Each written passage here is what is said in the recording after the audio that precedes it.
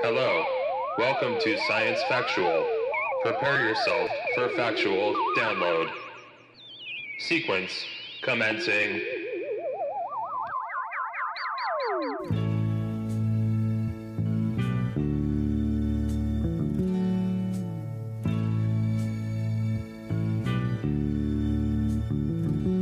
Michael Rennie was ill the day the earth stood still, but he told us where we stand. And Flash Gordon was there in silver underwear. Claude Rains was the invisible man. Then something went wrong for Fay Ray and King Kong. They got caught in a celluloid jam.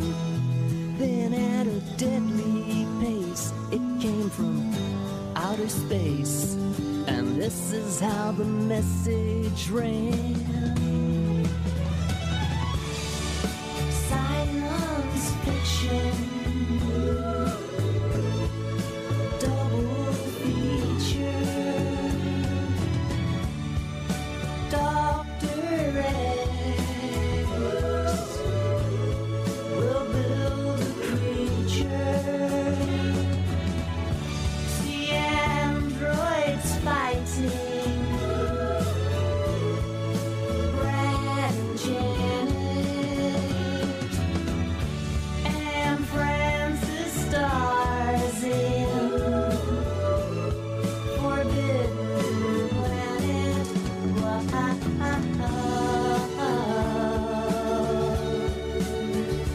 At the late night double feature picture show.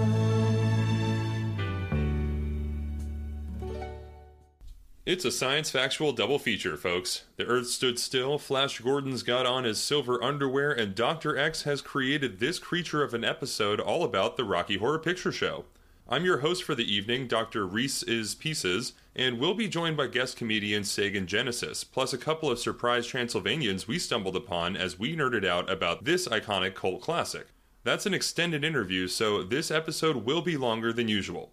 Before we behold this creation, I have to issue out a spoiler alert, spoiler alert, off of the tippity top. Rocky Horror Picture Show is something that should be given nothing less than your undivided and over-adulterated attention, should you have yet to consume this cult classic sci-fi horror musical comedy. However, for those of you who have been de-virginized, I welcome you to my fantastical castle for an episode where we will do the fact warp again. Oh wait, I mean...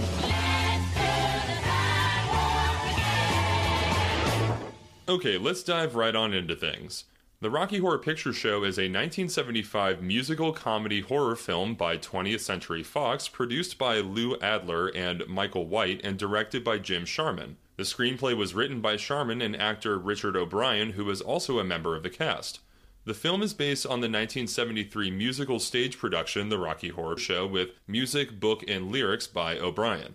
The production is a parody tribute to the science fiction and horror B-movies of the 1930s through the early 1960s. Along with O'Brien, the film stars Tim Curry, Susan Sarandon, and Barry Bostwick, and is narrated by Charles Gray, with cast members from the original Royal Court Theatre, Roxy Theatre, and Belasco Theatre productions, including Nell Campbell and Patricia Quinn. The film was shot in the United Kingdom at Bray Studios and on location at an old country estate named Oakley Court, best known for its earlier use by Hammer Film Productions. A number of props and set pieces were reused from the Hammer horror films. Although the film is both a parody of and tribute to many kitsch science fiction and horror films, costume designer Sue Blaine conducted no research for her designs. Blaine has claimed that her creations for the film directly affected the development of punk rock fashion trends such as torn fishnet stockings and colorfully dyed hair. Pretty strong claim. Initial reception was extremely negative, but it soon became a hit as a midnight movie when audiences began participating with the film at the Waverly Theater in New York City in 1976. Audience members returned to the cinemas frequently and talked back to the screen and began dressing as the characters, spawning similar performance groups across the United States. At almost the same time, fans in costumes at the King's Court Theater in Pittsburgh began performing alongside the film as well. This shadow cast mimed the actions on screen above and behind them while lip-syncing their characters' lines. Still in limited release in 2022, some 47 years after its premiere, it is the longest-running theatrical release in film history. And to this day, in many major cities, live amateur shadow casts act out the film as it's being shown and heavily draw upon a tradition of audience participation, including at the Clinton Street Theater right here in Portland, Oregon. Check out their awesome lineup of classical horror films throughout the month of October at cstpdx.com. Amanda and I went to see their version of the live show, but that night got sold out, so instead we'll be going the night before Halloween. Today the film has a large international cult following and has been considered by many as one of the greatest musical films of all time. In 2005, it was selected for preservation in the United States National Film Registry by the Library of Congress as being, quote, culturally, historically, or aesthetically significant. Let's take a quick look at the cast, because these roles are timeless, and a lot of the names in this list went on to become iconic actors and actresses in their own right. Starting off with Tim Curry, who plays Dr. Frank Infurter, the eccentric Transylvanian transvestite scientist. We also have Susan Sarandon as Janet Weiss, the heroine and Brad's fiancée. Barry Bostwick, who plays Brad Majors, the hero, and Janet's fiancé. We then have Richard O'Brien as Riff Raff, the hunchbacked handyman and Magenta's brother. Speaking of whom, we have Magenta, played by Patricia Quinn, who is the maid and Riff Raff's sister. We have Nell Campbell, who's credited as Little Nell, as Columbia, a groupie.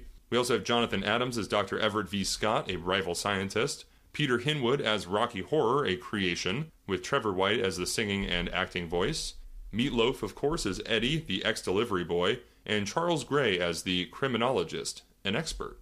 Okay. Here's a 10,000-foot view synopsis, and I will say that this overview in no way does this amazing movie justice, but I wanted to recap things in case your world has been rose-tinted since your last viewing. Seriously, no synopsis does this head trip of a movie anywhere near what you would call justice, but here's one that I'm going to spoon-feed you anyway.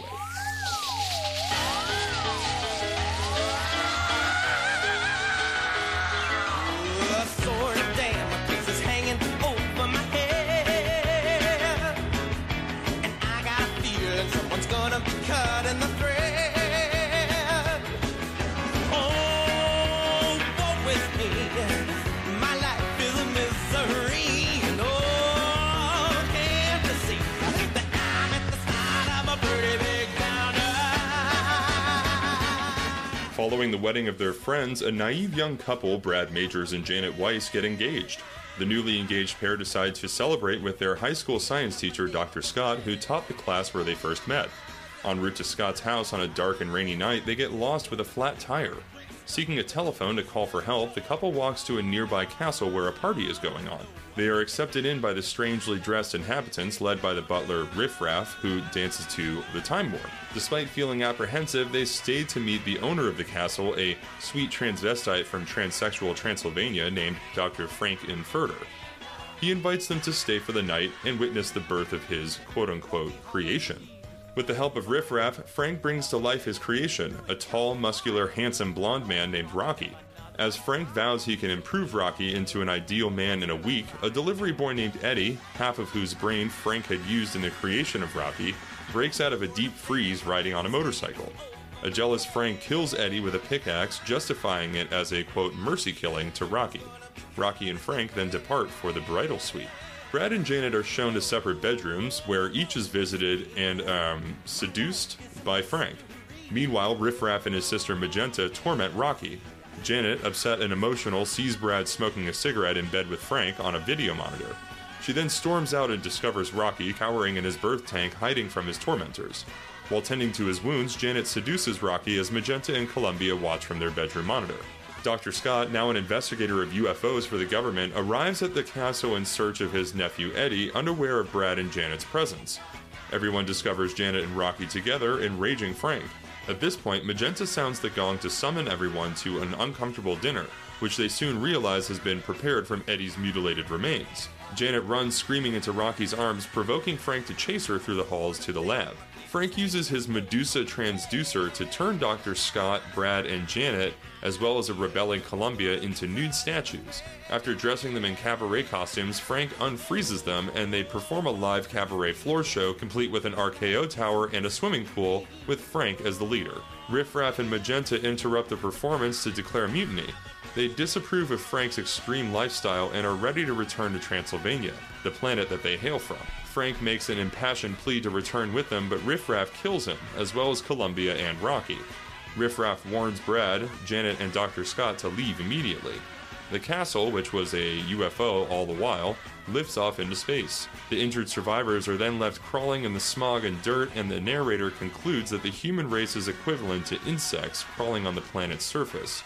Quote, lost in time and lost in space. And meaning.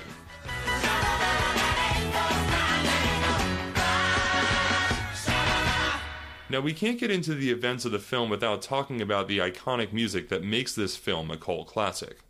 The soundtrack was released in 1975 by Ode Records and produced by English composer Richard Hartley. The album peaked at number 49 on the US Billboard 200 in 1978. It reached number 12 in the Australian Albums Chart and number 11 on the New Zealand Albums Chart. The album is described as the, quote, definitive version of the Rocky Horror score. That soundtrack includes Science Fiction Double Feature, Damn It, Janet, Over at the Frankenstein Place, The Time Warp, Sweet Transvestite, The Sword of Damocles, I Can Make You a Man, Hot Patootie Bless My Soul, Touch It, Touch It, Touch It, Touch Me, Once in a While, which is a deleted scene, Eddie, Planet Schmanet Janet, Planet Hot Dog, Rose Tint My World, Fanfare or Don't Dream It, Be It, Wild and Untamed Thing, I'm Going Home, The Time Warp Reprise, Superheroes, which was only present in the original UK release, and again, Science Fiction Double Feature, The Reprisal. I happen to like the version of Science Fiction Double Feature by Me First and the Gimme Gimmes. Science Fiction Double Feature, Dr. X will build a creature, see androids fighting, Brad and Janet, and Francis stars in Forbidden Planet. At the late night double feature picture show. There's no doubt that Rocky Horror Picture Show has influenced popular culture in countless ways. I mean, the film is nearing its 50th anniversary in 2025, and with themes regarding sexuality, gender identity, social constructs, and counterculture, the film has found a home with those who eschew the status quo, if not for an evening at midnight to connect with those who commiserate through an existence that's made fun again, one musical number at a time. Before we jump to the left and take a step right into an awesome interview we have lined up, how about some rapid-fire facts to get this party started?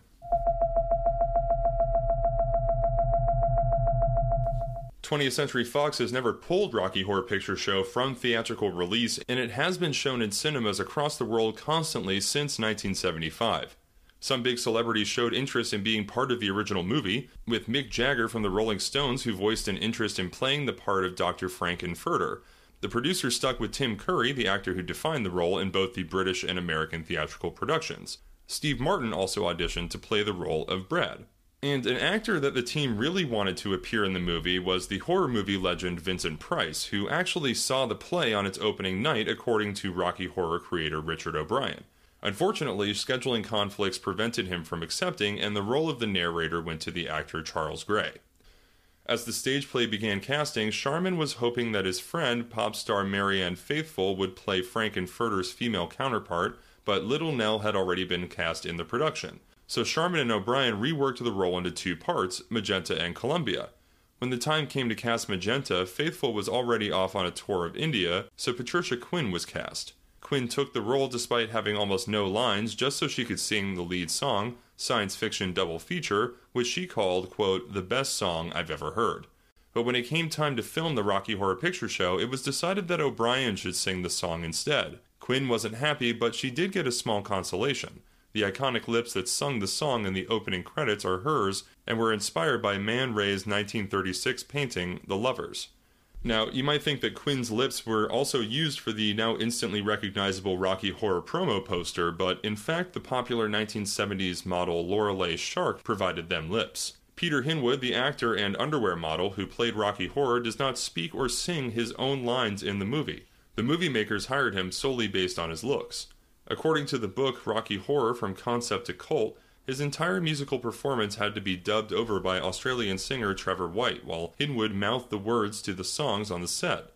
Director Jim Sharman also wasn't very pleased with Hinwood's speaking voice, so they had White dub his dialogue as well. In an interview in 2000, Hinwood confirmed that he gave up acting to become an antique dealer because he realized that he couldn't act and hated watching himself on screen.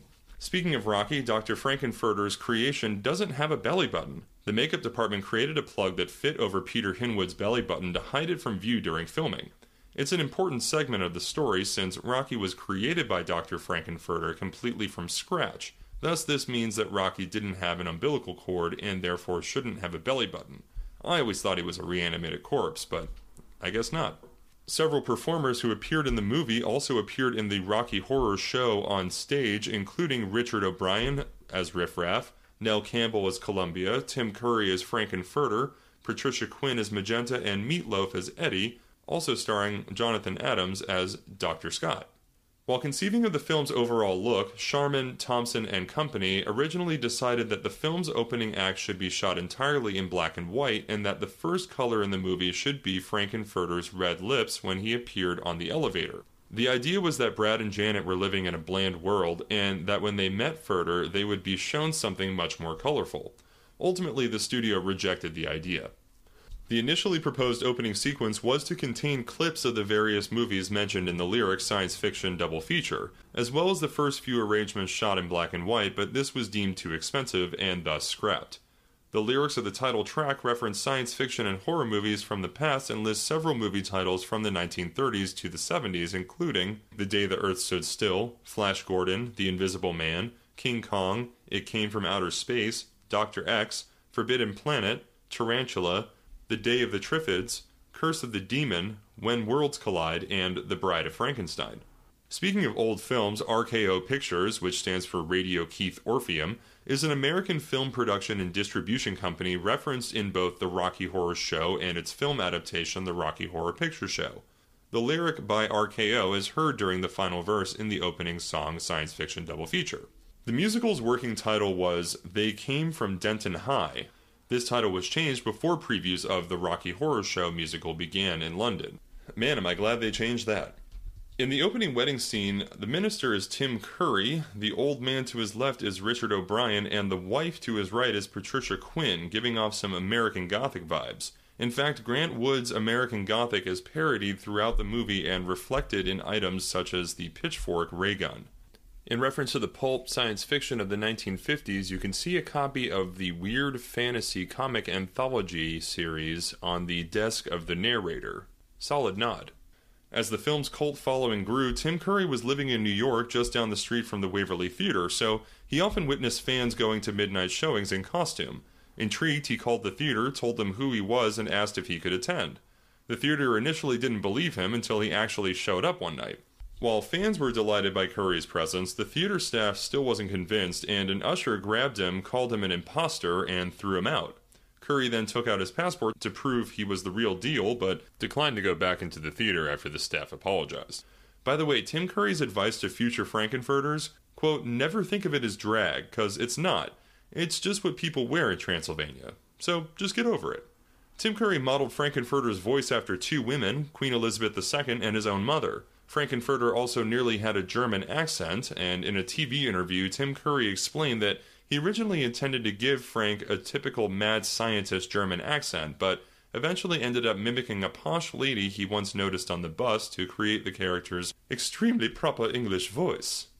You can stay in Dr. Frankenfurter's castle in Oakley Court, London.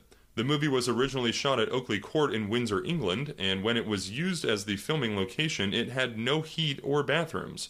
It was also used for several of the Hammer horror movies, The Brides of Dracula, and Now the Screaming Starts, The Old Dark House, and Murder by Death, to name a few. Oakley Court has been turned into a world-class hotel with 118 bedrooms and 9 mansion suites. Although the property has been renovated, there are still some areas that can be recognized, including the entryway that Brad and Janet stood in front of, the large staircase, and the room where the dinner scene took place. O'Brien did write a direct sequel to Rocky Horror in 1988. The movie was to be called Revenge of the Old Queen, and bootleg copies of the script can be found online, but it now seems unlikely that the movie will ever be made. In the script, characters directly reference the Rocky Horror Picture Show, revealing that the plot was actually a true story and aliens from the planet Transsexual in the galaxy Transylvania are actually walking among normal humans on Earth. I'd like to thank my sources for these facts, including imdb.com, nofilmschool.com, nerdypop.com, grindhousedatabase.com, and of course wikipedia.com, because if it's on Wikipedia, it must have been placed there by aliens.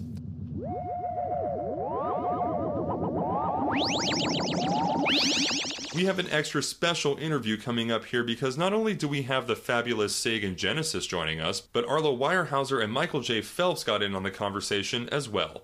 We got to talking about science fiction, musicals, Rocky Horror Picture Show, comedy, and more over at RF's in Southeast Portland. Check it out. Also, shout out Lori. You're awesome.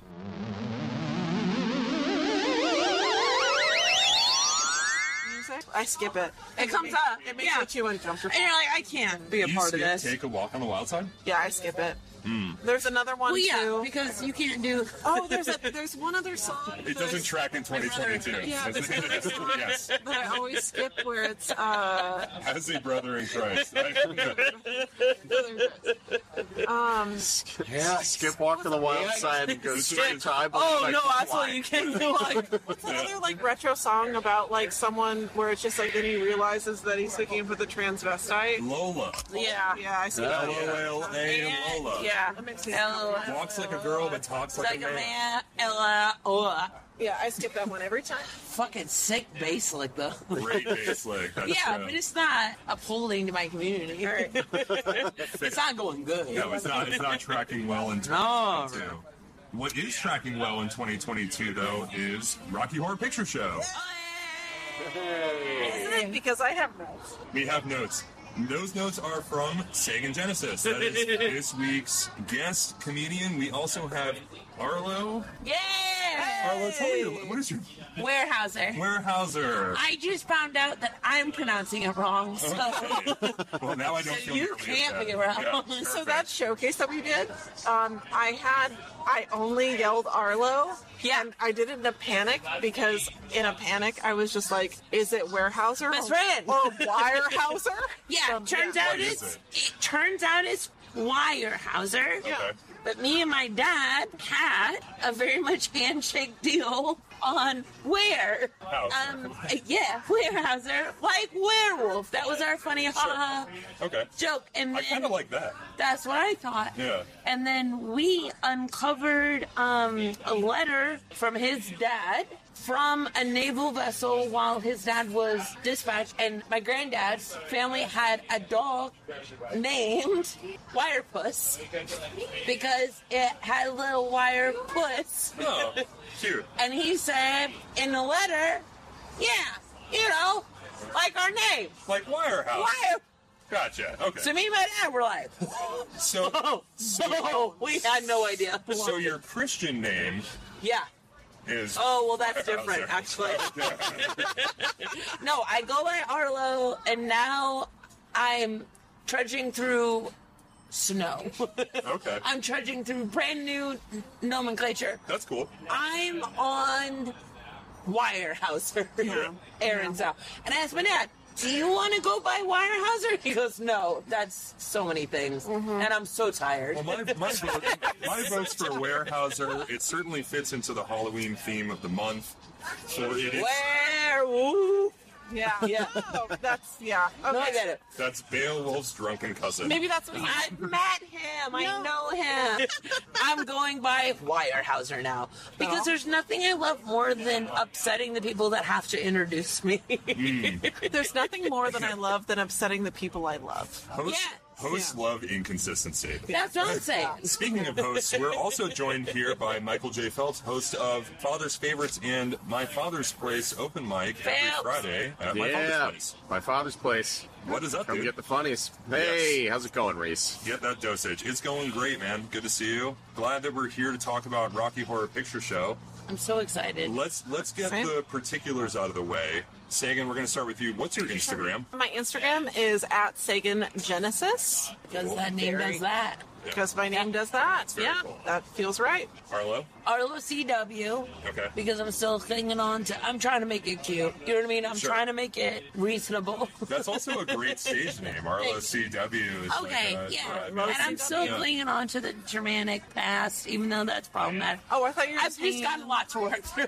I thought you were hanging on to the Sounds like CW. it. Yeah. The network. No. Yeah. They have done me no favors.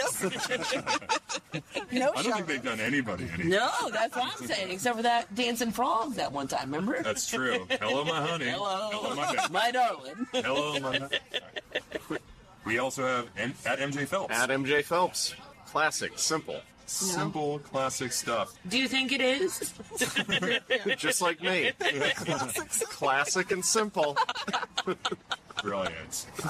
I'm sorry. I'm saying that. I hate that you're not introducing Hilo. Yeah. Hello, puppy. Hello, Yeah, Hilo. Hilo's here as well. My Hilo's a dog. Doggy. He's already exhausted by us and just laying on It's the true. ground. I feel like kinda listeners sick should of me. know that Hilo is always in blackface. And he does not have an Okay. Instagram. Okay. I don't think that that's necessarily true. I think that Look he's it up. just sometimes Well, a it's sheep. canon now. Nothing can be done about it. Thank you It's so on- much, it's and now that's on the now internet. on the internet forever. Yeah, my dog is offensive. So, Michael, I've asked you this when we talked about Don't Look Up, but I'm going to ask Sagan this to start, and then Arlo. How did you get your start in stand-up comedy?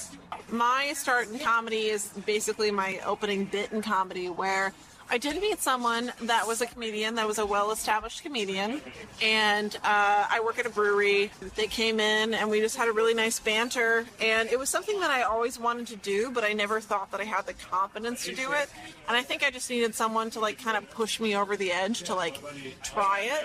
And he was super persistent and like, hey man, you should try it. And he actually was like, hey, you know, there's this open mic. And there was one night where I was working and I was like, oh, dang it, I missed it. I missed that opportunity. And he was like, don't worry, there's one later. And I was like, ah, shit. Okay. So I ended up. Gotta do it. really? Now I have to Yeah. do it. Yeah. I had like this. That's all it took. Yeah, I was just, I was pushed to do it. And the You're thing- capable of so much. You're so good. Well, that was like 5-6 months ago, and I luckily, the coolest thing about my journey that I will say, and I'll pat myself on the back, was he invited another person out to do comedy that night. And that person only had 30 seconds of jokes and backed out. And he was just like, Love to see it. and then he was just like, all right, so this is going to be a 7-minute set. And I said, okay. Oh no. No, I said, okay. Yeah. Like, Because I you're could capable. definitely do it. And I did 7 minutes and I got laughs and I felt really good about Yeah, it. you did, and I- baby. Yeah. Running out the gate on 7 minutes. That is, Yeah, but it was like That's all a of a maneuver. sudden it was just like a smack the vein, like I'm addicted, and then I was like Oh, I looking love up. that Oh for yeah, you. I was just like looking up like open mics and stuff, and I well, was you're, just like you're super, definitely super going stoked, full yeah. bore. Yeah. Like, Yeah. You're like in it to win it for Oh, sure. absolutely. Arlo, how did you get started in stand-up? Nobody. Okay, listen. Listen. All great examples come from. Okay, wait, listen. Okay, Listen. listen. I had no business starting. I didn't want to do comedy at all. I was going to a grief therapist because my little sister had just passed away. I lost my little sister to suicide. And I was going to see a specialized grief therapist in Oakland because I lived in San Francisco at the time. And she said, out the top of her fucking head, hey, have you ever thought about stand-up? And I said, no. Could you focus? Absolutely not. No, I have never. And it would mean a lot if you could please Focus thank you Get with it. on the session. on what I'm trying to tell you. Oh, and this therapy session is funny Yeah, so me. I would be just like weeping, crying, and she's like, "Yeah, but you're kind of funny." Have you thought about booking shows? Yeah, have you ever thought about spreading this around? And I was like, no, I literally never have, because it hurts my soul. It hurts a lot that it's entertaining to you. A lot of comedians are like, the stage is therapy for me, and Yeah, your therapist and was like, why don't you try the stage? Yeah, have you ever tried going up in front of other people? And I was like, no, I come here for you, bitch. We had I don't know, like a handshake deal of like, okay, I'm gonna go try my goddamn best, and you're gonna try your goddamn best to be a better therapist. So I moved to Portland, and Where therapists are grown. yes, They are grown and here. also queer. Yeah, that's true. Yes. I went to the motherland. I moved in with a good friend of mine in his basement who lived with another good friend of mine. And I practiced on them 3-minute bits hairbrush for like a month and a half. Hairbrushes sometimes. Hairbrush sets. Yeah. Listen, do you think this is funny? No? Okay, I'll rewrite it. I'll figure it out. I'll fix it. And then after a couple months, I went up and did my first open mic. I made them come. And then I Was had a that girlfriend. part of the mic? No, That you made them- no, they hated that I had people. I brought my girlfriend at the time, and then I also. Oh, thank you so much. Oh, you're gonna have it for what? Oh, Do you know chicken? You know, This is no Lori. chicken. Your tail wants to wag. Yeah, but there's no tail there, but there's a wiggle waggle. No tail. That's freaking me out. This is Gila. He's the nuts Kilo. It's like he's talking with Gila and Lori. can I give Elo a French fry? Oh, please. Absolutely. I think Gila and Sister. Do you want to check Yeah. the temperature on them? Yeah. You want to put them on your wrist to make sure that they're not going to burn. That's true. They are rather. Tongue. Yeah. Yeah, I think you should That's give. healthy for the That'd be puppy. worth waiting for. Also, I think it's a really good shout out Thank you. to give a shout out to RFs. We're at RFs Yeah. in We're at the Brooklyn RFs. neighborhood. Which is the greatest bar, Yes. basically, ever. It's wonderful. The bartender is Lori. She's so wonderful and compassionate and caring and the most amazing. And also the food here is very good. Yeah. And also everything else here is very good. Amazing patio. I'm stoked on these now communal chicken strips. Chicken strips. Yeah, so yeah, fries, chicken strips, they're communal. Is this still a little hot? Yeah, touch your wrist, like Lori said. He's fine. Okay. Okay. Sit. He'll shake too. He will shake. Michael taught him how I to taught shake. him that. Yeah, I taught him that. I did that. Shake. Shake. Bob? Oh, Good job. Good job, Hilo. good boy. He's not God, gonna I am succumb. such a good Yeah. He's teacher. not gonna succumb to you. Yeah. No. Good job, Elo. Anyway, I moved to Portland, and I started when I was 30. And nobody starts comedy when they're 30, except for me and very interesting people. You know what, Arlo?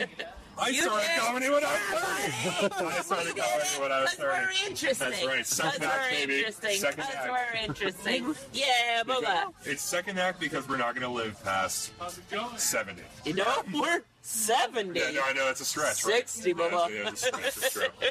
It's very true. Yo. It's second act out of 2. I know. All I'm trying to do is outlive my folks, which is annoying because they're so healthy. Oh, God. I My can relate parents to are so that. healthy, I don't know where they are. Oh, do you want to come with me to my folks? Sure. Yeah. My dad Is lives- that a Thanksgiving invite? Yeah, but we don't celebrate that. Oh. We just celebrate cheap flights. Ooh, yeah. Love a good Spirit Airlines experiment. You can come with me. My dad lives on Maui.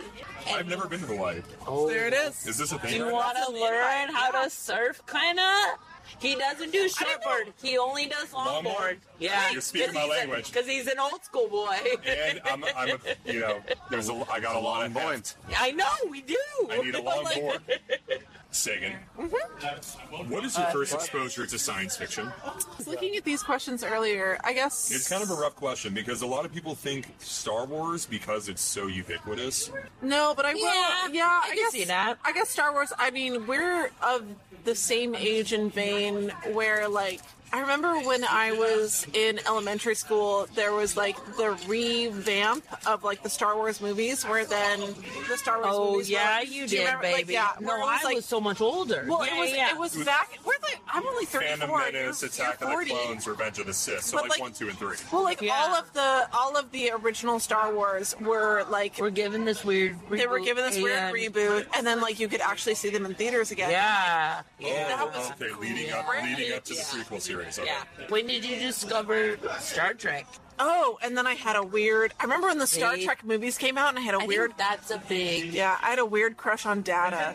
Oh Who my doesn't? god. No, I know. That was my first gender fluid crush, where I was just like, "Who's this robot person that I like?" Gender, love? nothing. Gender, nothing. everything. Yeah. But it was just like those are like the big numbers. Yeah. Of, like those are like the big names. Yeah. I don't know. I was a Goosebumps kid. Okay. Like I was Oh, like. hell yeah. Yeah. Oh, hell yeah. So there are like other things Goosebumps too. is a weird mix of fantasy and science fiction. Absolutely. It's a weird, you know, like, Yeah, I would read the books, and then I remember like watching some of the episodes, and then like the episodes would happen, and it's just kind of like, oh, this was happening on another planet. Yeah, And, like, sort of, for so it's sure. just kind of like, what is the definition of science fiction versus I don't know any sort of like fantasy novel Yeah. or So whatever? I get asked this question a lot, actually, and the answer for me is this dividing line. I think of Frankenstein Yeah. as science fiction. Yeah. I think of Dracula as fantasy. Fantasy. Okay. Yeah. And it's because there isn't that pseudoscience element that is intrinsic to all science fiction. Then I will say that my first introduction is watching Young Frankenstein as a child. Yeah. Oh, So- and the funniest. Love of and Mel the Brooks funny, reference, oh my yeah. god. Oh And the my funniest. God. What was your Oh, it's first so funny. Yeah, so exposure? I mean, you probably talked about it. sure. before, but My yeah. first exposure was A New Hope, was Star Wars. Yeah. After that, though, immediately after that, was Star Trek: The Next Generation. TNG is my end all be all. It's my wife's favorite I Star know Trek. that that's your. I just came up with Star Trek Trivia Night at Growler's Tap Room off of 82nd. Shut up. I just hosted it for the first time. It was super fucking awesome. It was good. It was Oh. awesome. Every Thursday at 8, the two Joes over at Growlers, they run an awesome Can I fucking go? show. Yeah, shout out to I'm the gonna go. Joes please and go. Growlers. Yeah, absolutely. Yeah. Because I'm gonna go be a so not only do they do the open mic on Wednesdays, but they Yeah, do yeah. that showcase on Saturday. And they also Yeah, do which is great, showcases which is on great, which is on great. Saturdays too. So they do a lot. I will say Yeah, they that do Ben Levy does the mic after the showcase on I Saturday. will give like a huge shout out to the Growlers Tap Room on 82nd. To like they are super supportive of like comedy and just like all things creative. Like they're really cool people. Are you ready for people to come and be a fucking ringer on that? Oh, absolutely. I want a hyper nerd so bad. There's one ringer who's on the same team every week and they win. And Because. I'm sick of it. Yeah. I'm sick of it. And I asked some fucking tough questions. Yeah. You're So- trying to fucking debase them. That's kudos to Martok's Artificial Eye. Okay. That was the team Okay. that won. That's hilarious that that's their fucking team name. That's very funny. That's very funny. That's their team name. They are That's fantastic. very funny. That's their team name. Oh, I'm gonna fucking run them. I'm so looking forward to this. Oh, let me in there. So I have to ask the question in conjunction with what was your first exposure to science fiction with what is your first exposure to musicals? Because Rocky Horror Picture Show is unique in Oh, I that love respect. it. Yeah. Yeah. That's such a good question, Bob. Yeah, I was definitely like a musical baby where like I grew up with like watching The King and I as like a family. Did you really? Oh yeah, because That's so precious. Well, my mom's an Beat the film older. version. That's so Uh, precious. well, my mom's Yeah, but also, what's her name? Who played the and in film version was given the. Ooh. I mean, oh, who was the? I mean, in A King and I, he was the guy that was also Wasn't in Anne fucking. Hathaway, was it? No, the guy that was in it was also in Westworld. Who's that guy? Am I an idiot? But it's just like I grew up in like a very like musical theater family, like, and then my mom is also a mom of 4 sons, so she was very big into. So actually, to go into that where it's like science fiction was my mom was a huge Superman baby. So if you're thinking of like a Superman is science fiction, like the original like old like fucking Supermans with like the old Christopher Reeves, because I would consider that to be like science fiction, but like so my mom was a very like old like TV baby where like we were like an AMC family where like we would watch like The King and I, we watched Annie, we watched West Side Story, like we watched all of that stuff together.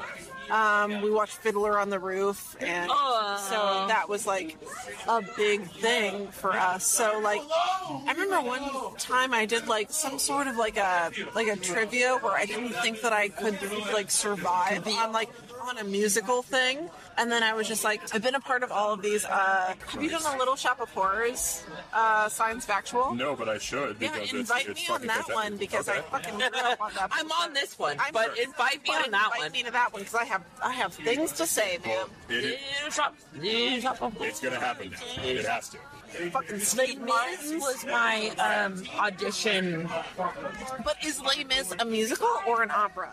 It's a musical. It's a musical. It's a musical. And that was what my audition track was forever. Of like, I'm auditioning for a different musicals, but I have to use Les Mis as my Proof of concept, yeah. Yeah. So that's it. I auditioned for that musical at Funhouse and it did not make it because it's already gone. It's already ran. But I sang Blue Shadows on the Trail by Oh my god! the Sagan Oh my and the god! 7 Deadly Sins. Oh my god! And they didn't pick you up. they didn't pick me up, but the dude who was reading the sheet music, he's like, I don't read sheet music, and all of a sudden he like picks it up in 8 seconds. I was just like super embarrassed, like, I've been practicing it for weeks, and you just. But you also got into it. I don't read sheet music, and then just like I did hit my shit, but there were further qualified. You win. I'm sure I you did killed go it. there. I Yeah, did I'm go sure. there on I'm audition. sure you killed it. So, furthering that question of exposure to musicals, what was your first exposure to Rocky Horror Picture Show?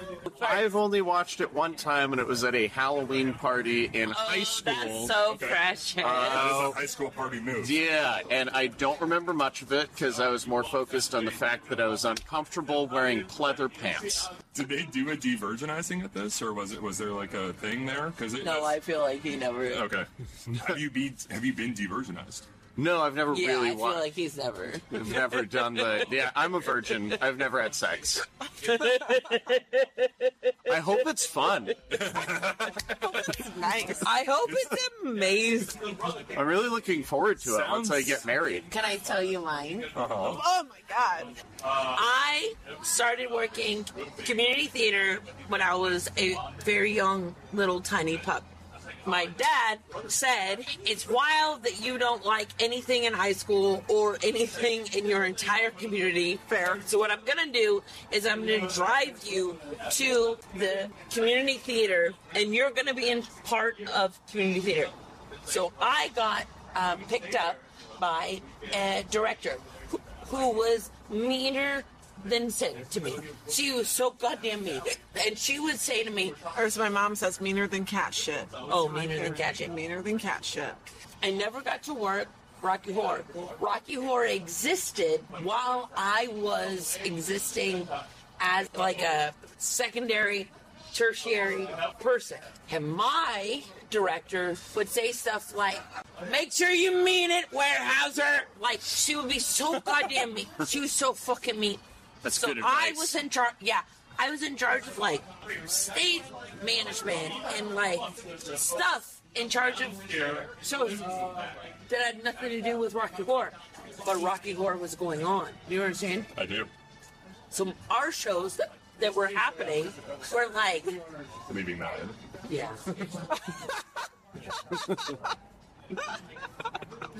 What's that show where you're like canary in the coal mine? Death of a salesman. Oh, Oh, definitely. we did that. Oh, we did that. Oh, we did that. Oh, that's an amazing play.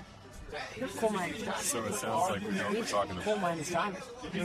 We did coal miner's fucking daughter. We did fucking coal miner's. Coal I miner's was- daughter. Yeah. Oh, coal miner's daughter.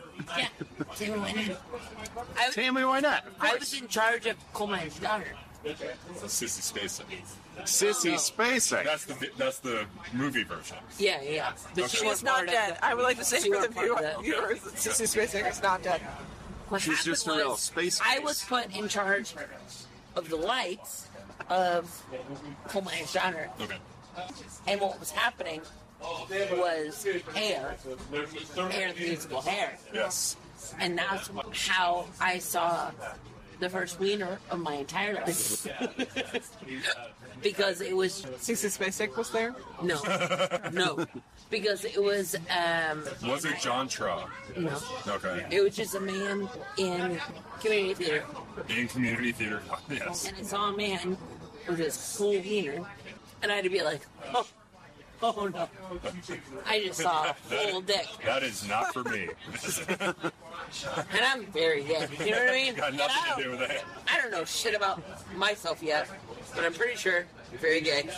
Yeah, where did you see your first wiener?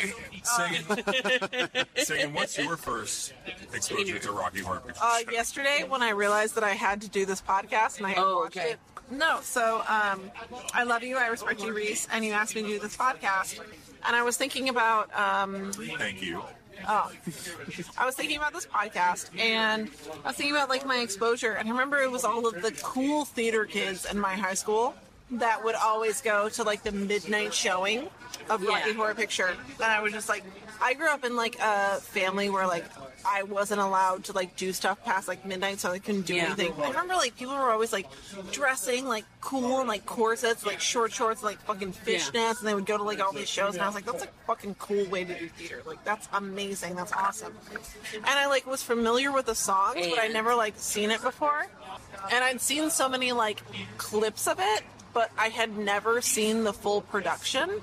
Isn't that weird? So, like, I just, like, had seen so much of it, and I'd seen so much of, like, the film, but yesterday was the first time that I watched, like, the full production of the film, and it was just bananas to me. The plot is... That it's fucked. The plot is so weird. Yeah. And it was it's just, not like... that weird if you're on the team. No, but it's so weird. The people in the house. No, but it's so weird. It's not that crazy. No, but it's weird if you come to this house. If you're Brad or Janet. Babes. But they're like... It is weird. It is still bananas weird because I watched it yesterday with, like, fresh eyes as, like, a 34-year-old. And I'm watching it and I'm just kind of like, that's sexual assault. And then you're just kind of like, is that satire? Because you're just kind of like, are you trying to also, figure that you're out? not... Stop. No, it's like... Shut up. It was like one of those things where I was like trying to figure out, I was just like, oh yeah, because like Brad and Janet were definitely like sexually assaulted. But, like, it was such a like satirical thing too, where it's just like, oh, we're puritanical people that just, we're in love and we want to have, like, and just like, you are watching the Rocky Horror Picture Show, and you are hoping for a cohesive storyline. You are wrong. Yes. Yeah.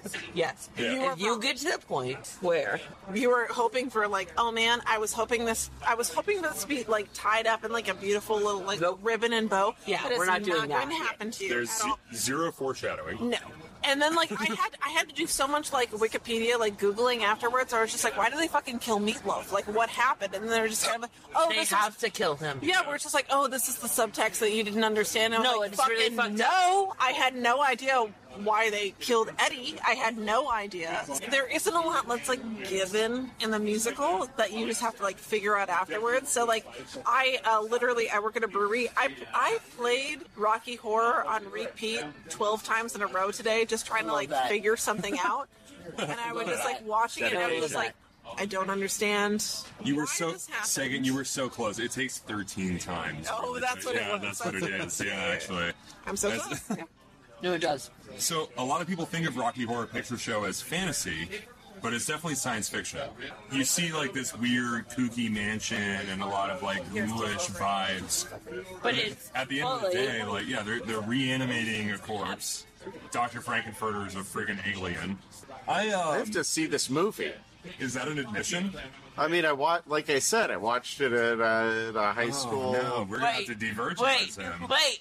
For this divergent, I don't even know what this means. You'll find out. Am I gonna get to have sex? In a sense. All right. In a sense. Let's just say you won't be the same afterward. Is Tim Curry gonna suck my dick? If you're not into. Yeah, he'll roll on up. He will. It's unfortunate. It's so weird if you don't know what's happening. Yeah. It's weird on my end of the table, too. What's divergenizing? In the context of when you go to see Rocky Horror Picture Show live, like I'm going to at the Clinton Street Theater, they have. Oh my gosh! Yeah, no, we have to tell him. We have to tell him. They have the Clinton Street Cabaret there for this particular showing on the 15th on Saturday. When you go, parts of the show happen, you get de-virginized, and also parts of the show happen. Live action.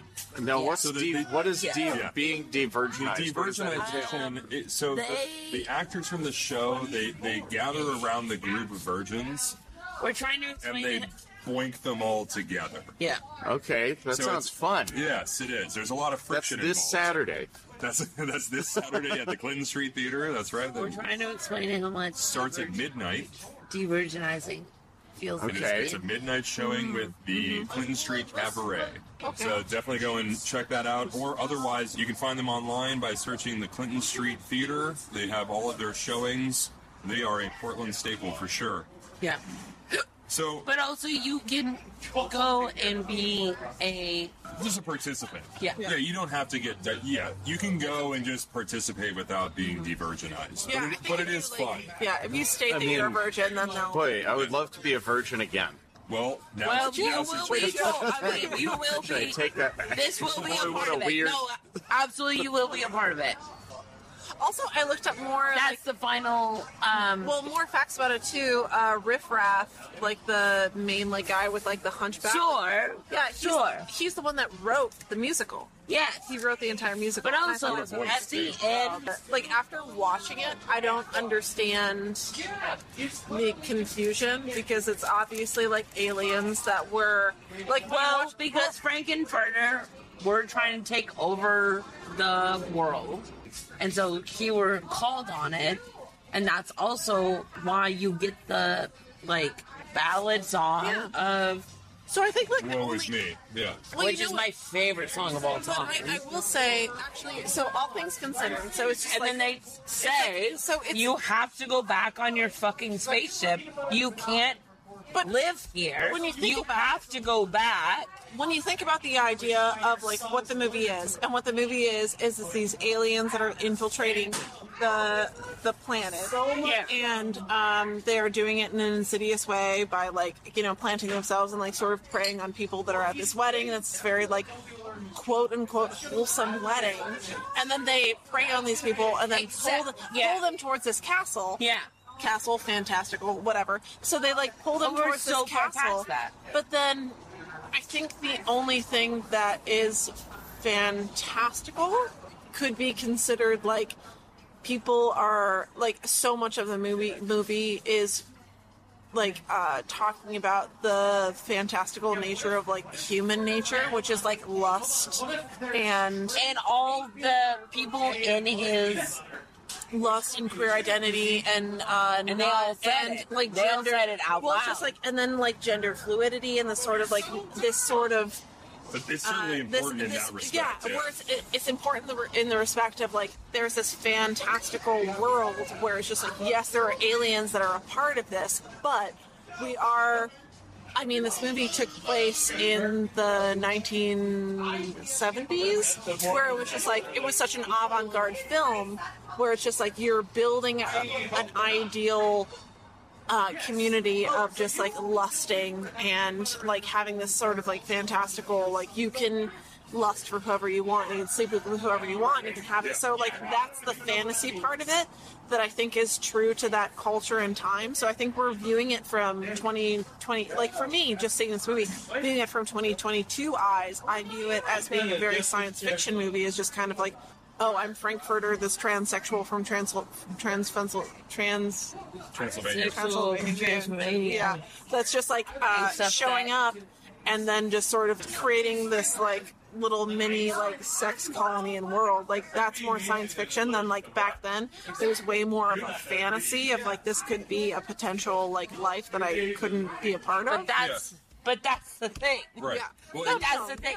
He gets beaten down and gets told you can't be a part of this. We're taking control of your whole shit because you can't. Oh, but Frank you can't was be in so, charge of it. But he was so fanatical, or they were so fanatical, And that's also they where killed Meatloaf. Yes. They killed Meatloaf. Yes, and Like when you're watching the film and you're realizing like he's like killing people that don't fit into his secular norm. Meatloaf didn't fall in love with him, so he took half of Meatloaf's brain and created this new version of a person that would fall in love with him, which is Rocky, which is so fucking sci-fi.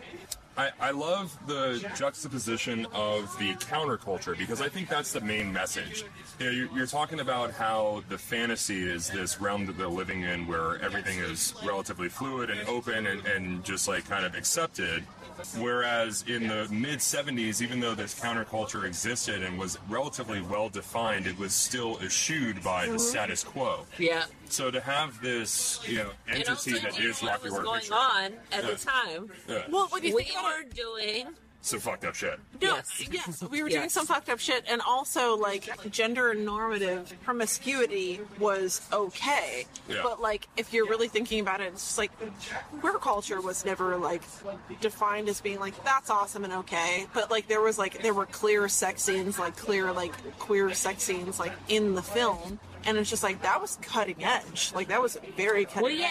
Brad's acceptance of the situation was the taboo, I think, was addressing the taboo of... Was being But the can I say that both of, like, the scenes with Janet and the scenes with Brad were so insidious and creepy because it was just like... The entire thing was just like he was guised as someone else and then showed up and it was just like him. And then That's it's the just 70s, baby. Yeah, where it's just like you want it. That and it's were like, no, it. I don't. That you were want it. Yeah, and it's just like if anyone now in this day and age were to just throw on a wig and say like, yeah, you want it, then it's like you're not who I thought you were. And no, like the whole just kind of like if you just keep pushing, they'll say yes, sort of a thing. Like that's so fucking creepy. We all know that 50 no's and a yes is still a yes. Oh god. And Tim Curry makes a very convincing Susan Sarandon. Yep. You know what I have to say though is I was talking to someone earlier today and they were just like, I love Rocky Horror because it's one of my favorite Halloween comedies. And I was like, go on. And they were like, it is a comedy. I think it is a comedy. I think it's absolutely a comedy, and it's a commentary on what it was. Because if you really watch it, and you really watch how intellectual the film is, because, like, there's a whole scene where it's like, Janet, Brad, Dr. Scott, like, everyone just, like, over and over again for, like, a minute straight. It's just like, you're trying to make a joke. That motif is visited upon multiple times in other pop culture references. So, all right, rapid fire question. Sagan, who's your favorite character? Ooh, my favorite character? Yes. My favorite character was just Tim Curry's character as Dr. Frankfurter. Yeah. The one that I identify most with, though, is Eddie. Yeah. You identify with Eddie? Yeah, I feel like I would just be a party animal that'd be murdered right away. Oh, absolutely. Eddie is my favorite character of all time. And You also, kind of have a little bit of an Eddie quaff going on. Oh, I right know. now. Yeah. Oh, I know what my hair does. Yeah, Eddie's my one and only. I feel like I would show up when the party started and be murdered. Yeah. Yeah, so that's why I'm just like... And Eddie showed up in the middle of the fucking party being like, I'm not gonna fucking take this. A late arrival Yeah. with half of his brain missing. Yeah. That's me. That's my boy. That's my boy. Poor Columbia. Columbia's the best fucking bitch of all time. That's a ride or die for sure. Arlo, we know your favorite musical number. Yeah. It's all over. That's when Frankenfurter's at the edge of the stage throwing cards. Yeah. Very somber scene. Sagan, Oh, it's so beautiful. it is a beautiful scene. Yeah, it's for sure, and it is the ultimate climax of the movie. But Sagan, what's your favorite musical number? Let's do the time warp again. Let's do the time warp, baby. I mean, that's like what I like before I even watched the film. Like that's the song that was stuck in my head because it was played constantly for like different like Halloween parties and stuff. Like it was just like it's up there with the Monster Mash. Yeah, like in a Halloween playlist. That's it. I think it's up there for sure. Yeah, for sure. Can I just share something with all of you that I experienced when I was inside? I would love to share such. I went and got a drink, and for the listeners, there's a guy playing saxophone inside and doing, like, just crushing it on saxophone. And while I was getting a drink, some people, it's an empty bar. No one is listening to the sax man. And, and during a song break, some people got up and set up a pool table, and the guy playing the saxophone just said under his breath as I was walking by, they're playing pool? This is fucking bullshit. That's amazing. That's amazing. Let me give a shout out to this sax man. I'm gonna, after this interview segment, I'm definitely gonna give the social media, or at least some sort of way that you can see this fella, because he's at Saturday Market. Oh yeah, and there were the Jesus folks were out. He's got a QR code. He's got a name and everything. Right. I wish I knew what it was, but I don't. I'm gonna hit that QR code up on the way out. But if you find yourself at Saturday Market, go to NATO Parkway. Yeah. And listen to this gentleman play saxophone, because he crushes. Whenever the Jesus folks are out, he does an extra special performance. He does the best. He's one of my favorite people. Hail Satan. Hail Satan. Can we get a collective Hail Satan? Hail Satan. All right. Sagan, not Satan. Although still one of my favorite people. What is coming up in your comedy schedule? I have a beautiful show that's coming up in October. Yeah, you do. And Arlo is going to be the headliner comic for the show that I'm doing. I'm doing Roy G. Biv. Such a great show. We're in it. It is at Crush Bar. And what time is it, Arlo? I'm going to find out right now. Roy G. Biv, October 22nd. I don't know the time. I think it starts around 8 p.m. Yeah, between 8 p.m. Doors at 7:30. Show starts at 8. I'm going to go with that because that is the constant. All right. It's the host is amazing. Delaney is hosting the show. It's going to be a beautiful show. Shout out Delaney Malone. Super funny. Very funny. Yeah, we're going to have a wonderful time. It's going to be great. I hope a lot of people come. Awesome.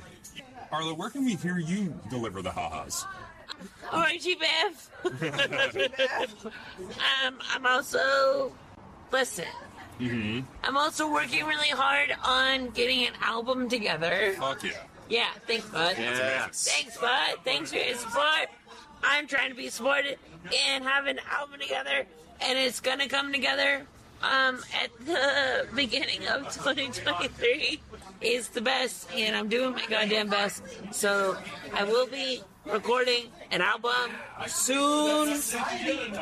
Very awesome. Well, we look forward to that. We can find out about that on Instagram and on the YouTube machine. Arlo CW. Arlo CW. Hey, y'all, thanks so much for joining me and talking about Rocky Horror Picture Show. I love each and every one of you. Michael, watch this movie. Yep, I'll try. I'll make an effort. It's empty. Yeah, that's true. We need more fries. We're going to go handle that. We got to figure that out.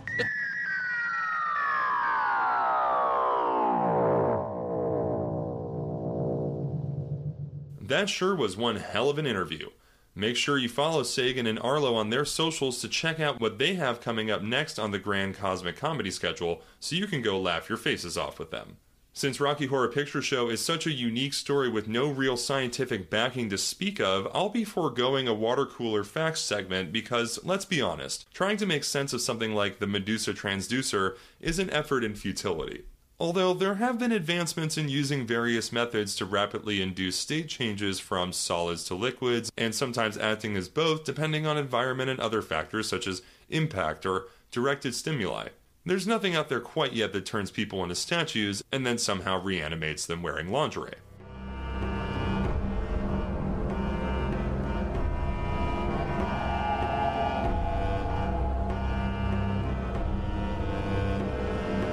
Alright y'all, these next two updates are big ones. Next week's Science Factual is going to be recording live at Fourth Wall PDX as part of the Dark Arts Festival, which is hosted by the very awesome Michael Garcia and Emma Pace-Jonas.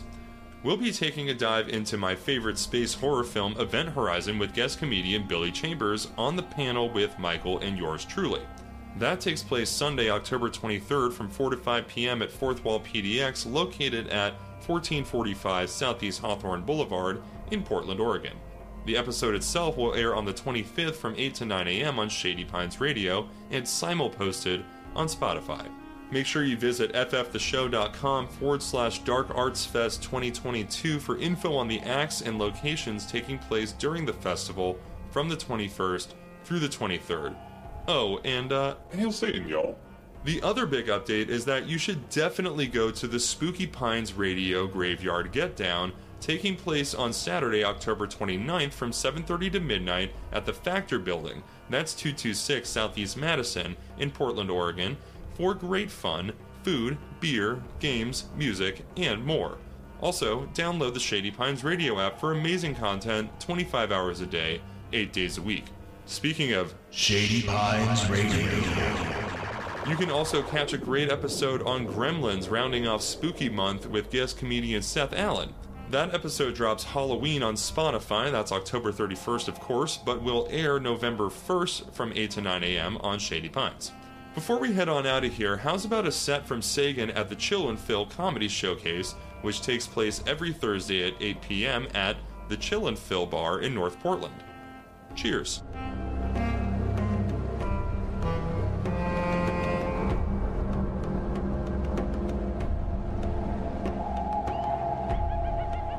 I am genuinely not concerned who's sleeping with who in this room. So start off that way.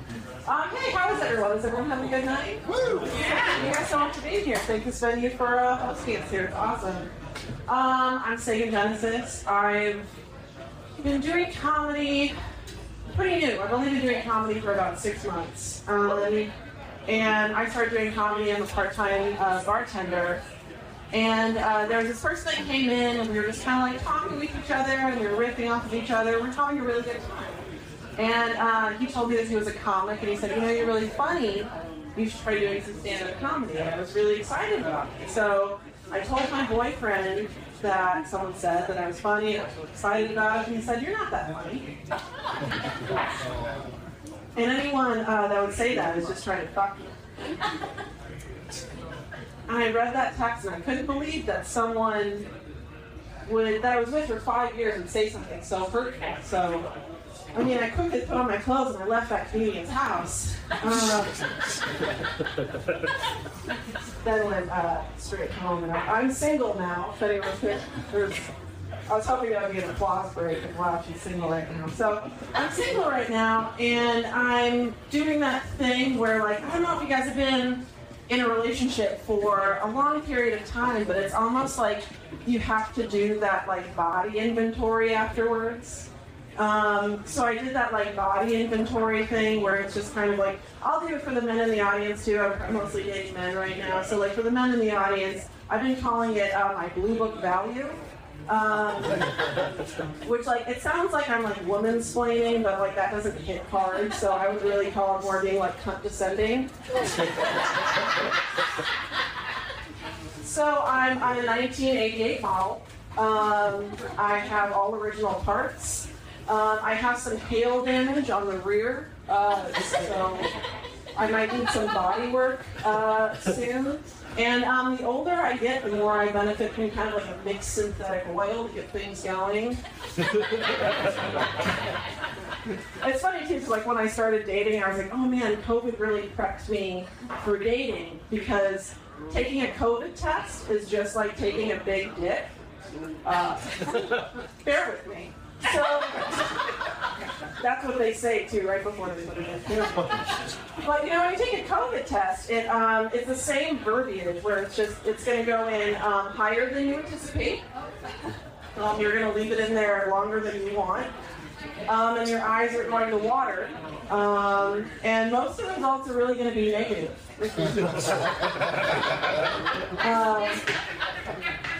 So, and thinking about that too, so then I just had to say too that I'm not a size queen at all. Like nothing about me is really a size queen.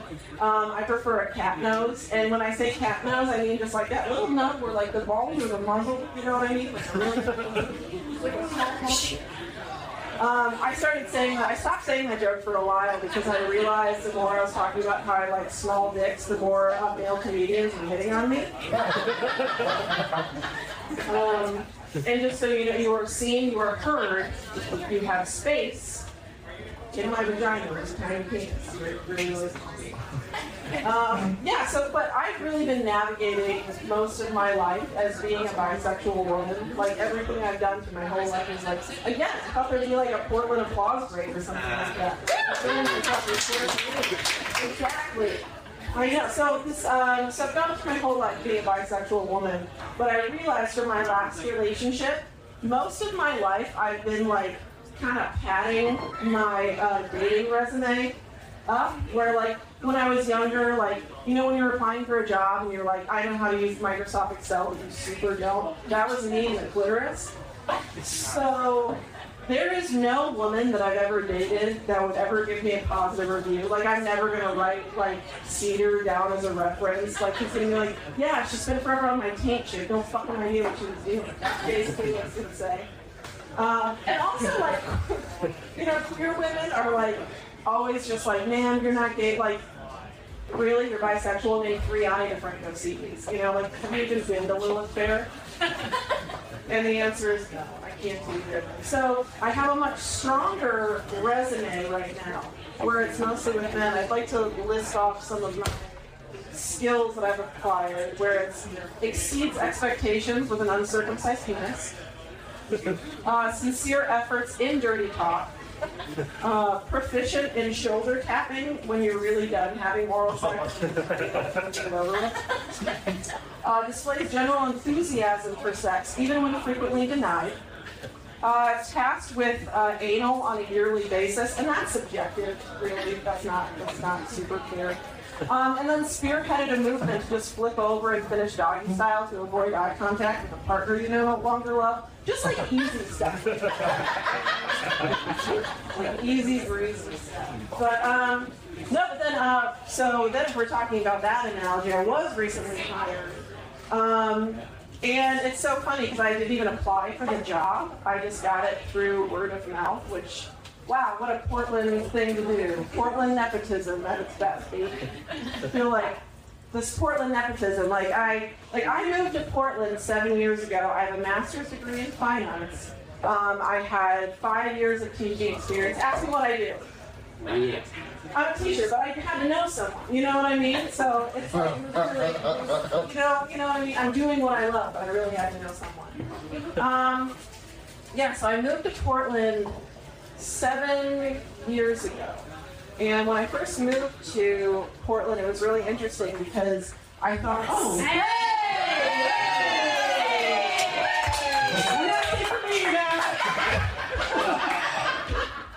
When I first moved to Portland, it was really interesting because I thought that I had horrible allergies because my eyes would always well up and my nose would drain constantly. And I thought it was cottonwood. When I first moved in, I thought it was cottonwood, and I was just like dead set on that. It turns out that it's just baristas that are mean to me. Who knew it was such an inconvenience to order a black drip coffee from an establishment that sells coffee? You know? Yeah, exactly. So it's funny, being from the Midwest, my middle name is politeness. Like, that's just it. I was born in Minnesota, and then I grew up in Indiana, and it's so interesting to me because, I have friends that go and visit Minnesota, and when they visit Minnesota, I'm like, oh man, I have to pull out all my Midwestern niceness, and I have to ask my family, what is the thing you can't miss when you're in Minnesota? And my sister-in-law messaged me, Juicy Lucy. What the fuck's a Juicy Lucy? She's like, well, it's a burger that's stuffed with cheese and vegetable, or just vegetables. And I was like, that's what Minnesota has to offer? Just as a basic inconvenience for me, I was trying to get home last month, and I was stopped by a red light 6 times over because 300 fucking people riding nude on their bicycles were just riding through, cruising on through with their little fucking cat noses. With their radios wrapped over the saddle, juicy Lucying all over the top of their face. And that's just normal life. That's what I have to warn people whenever they come into town. So that's just normal life. But so then living in Portland, it's I finally feel like a Portlander. I just became a Portlander twice over recently. And that was, I went to my car to get a coffee mug because I make coffee at home now. And I wanted to go open up my door, and when I opened up my door, I saw that I had 2 of my windows smashed out, which makes you a true Portlander through and through. So that happened, and I was kind of devastated, and I just moved recently, so I did have some stuff sort of like scattered around all over the place.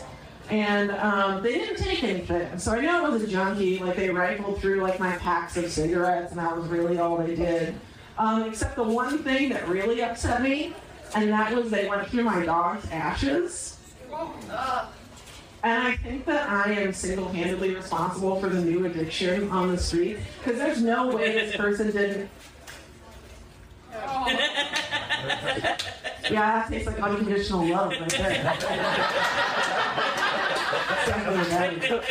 That's gotta be a dog too. There's no way it's not her dad. I don't taste the disappointment inside of it. So if you hear anyone on the street just asking for Fido or saying like, "Oh man, I gotta get some of that good boy," just know that's it. Thank you guys so much. I really appreciate you.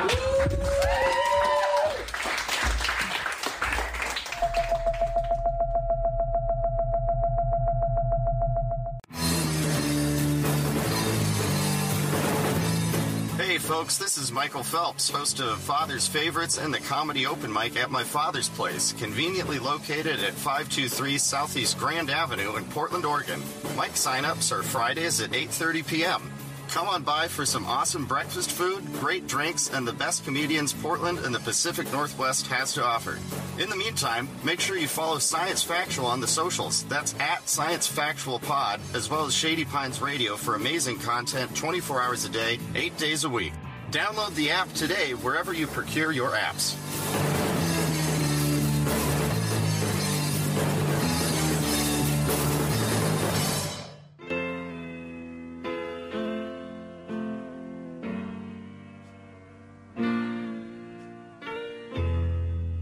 On the day I went away, was all I had to say. I want to come again and stay. Smile, and that will mean I'm there.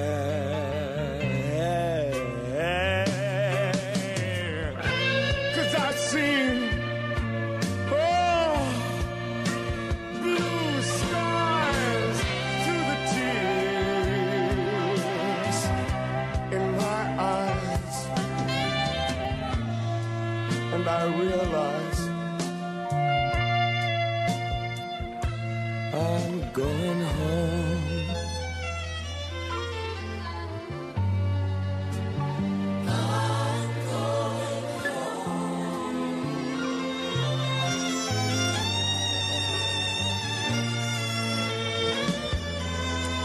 Everywhere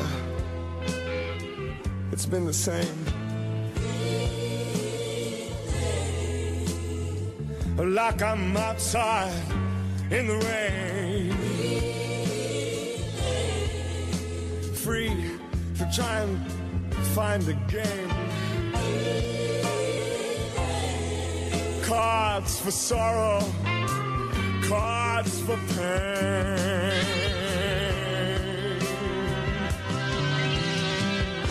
'Cause I've seen blue skies through the tears in my eyes, and I realize I'm going home. I'm going home.